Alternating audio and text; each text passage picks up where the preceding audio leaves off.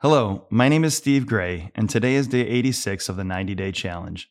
This week, we're growing in a lifestyle of mission through building a habit of making disciples of Jesus. As we begin, let's pause to be still, to breathe slowly, to recenter our scattered senses upon the presence of God.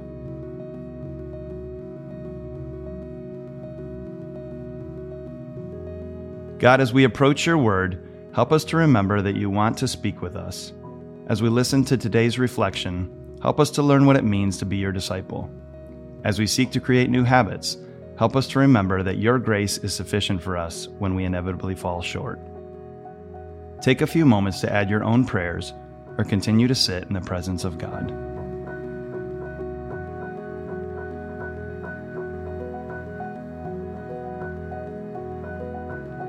Mission is living sent.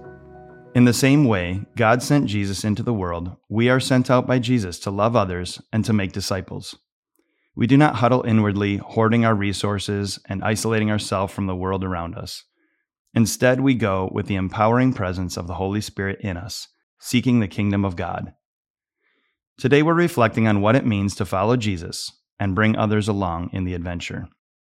Today's scripture is from John 1, verses 35 to 42. The next day, John was there again with two of his disciples. When he saw Jesus passing by, he said, "Look, the Lamb of God." When the two disciples heard him say this, they followed Jesus. Turning around, Jesus saw them following and asked, "What do you want?" They said, "Rabbi," which means teacher, "where are you staying?" "Come," he replied, "and you will see." So they went and saw where he was staying, and they spent that day with him. It was about 4 p.m. Andrew, Simon Peter's brother, was one of the two who heard what John had said and who had followed Jesus.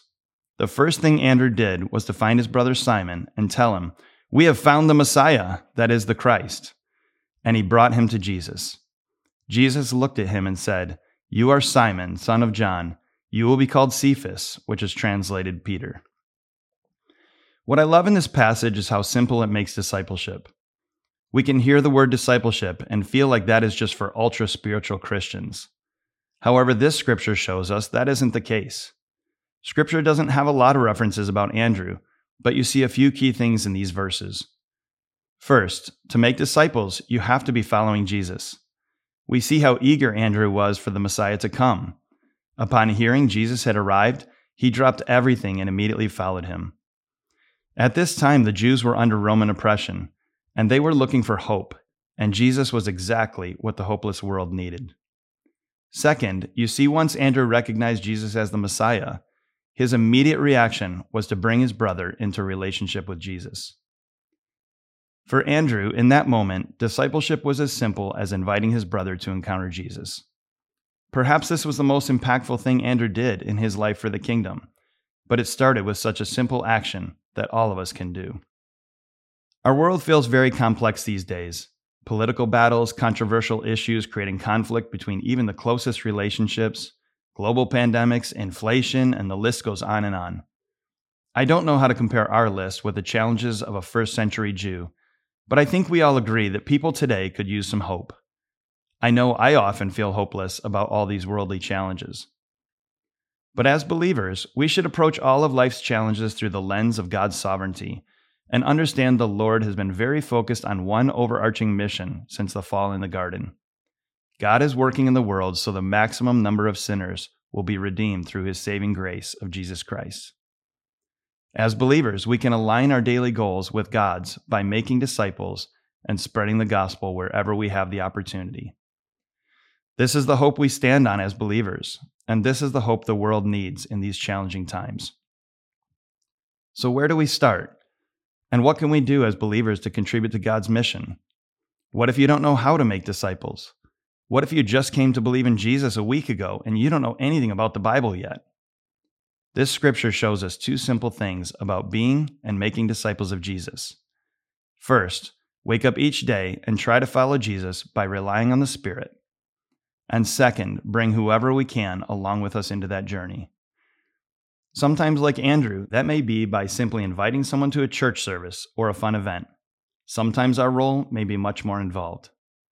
I was saved in 1995 through New Life's ministry and was heavily involved in campus ministry until about 1999. I gave many people the invitation to come follow Jesus. Most rejected Jesus outright, but others started following Jesus to varying degrees.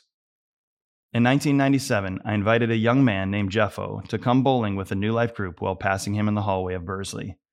Little did I know that 25 years later, we'd still be in a home group together, and now he and his wife have 4 beautiful children who are being raised to know Jesus. I was the best man in his wedding, and we've shared many amazing times together.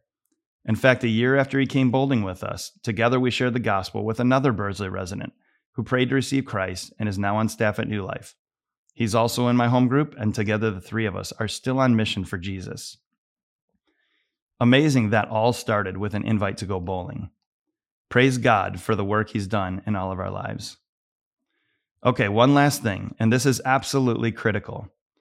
Remember, as a disciple of Jesus, our role is to do the inviting and let the Spirit of God do the rest. Believing that spiritual fruit is dependent on our skill over God's Spirit is simply pride. Thinking you're so skilled you don't need God's Spirit to make disciples, or conversely, that you aren't talented enough to be used by God to make disciples is simply not true. Both of these are lies of Satan meant to derail us from keeping our eyes on Jesus and accomplishing His work. We can trust God to bear fruit with the work we do. And remember, that fruit may come decades later, well beyond your relationship with that person.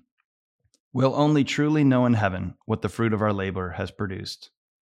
So don't be discouraged if people reject your invitation or message in attempting to make disciples. Don't be discouraged if you try and you think you screwed something up. God is much bigger than all of that. Remember, as Paul said in 1 Corinthians 3, some will plant, some will water, and some are going to harvest. And Jesus even said, if they reject you, they're really rejecting me. Let's return to the passage and listen to a particular word or phrase that the Holy Spirit might be highlighting today. John 1, verses 35 to 42. The next day, John was there again with 2 of his disciples.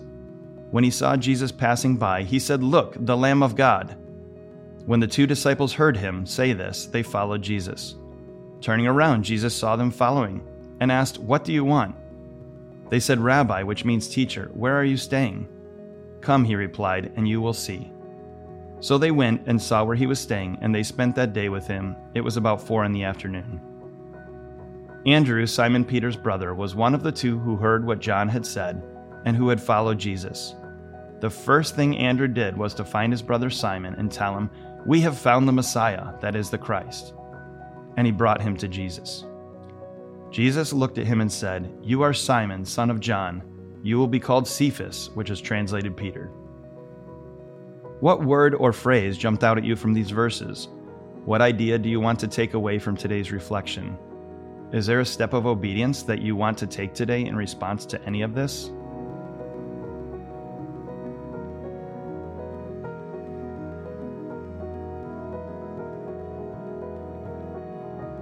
Lord, thank you that being a disciple and making disciples does not require us to have a PhD or years of experience. Thank you that you enjoy using weak vessels to show your power and do more than we can even ask or imagine.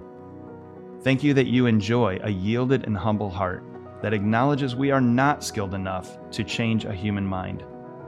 But also thank you that we get to participate in your mission, and we get to experience the joy of seeing people's lives changed as they learn to follow you. Take a few moments to add your own prayers or continue to sit in the presence of God.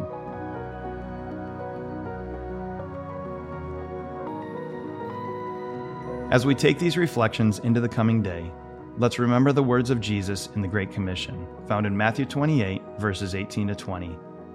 Then Jesus came to them and said, "All authority in heaven and earth has been given to me. Therefore go and make disciples of all nations, baptizing them in the name of the Father, and of the Son, and of the Holy Spirit, and teaching them to obey everything I've commanded you.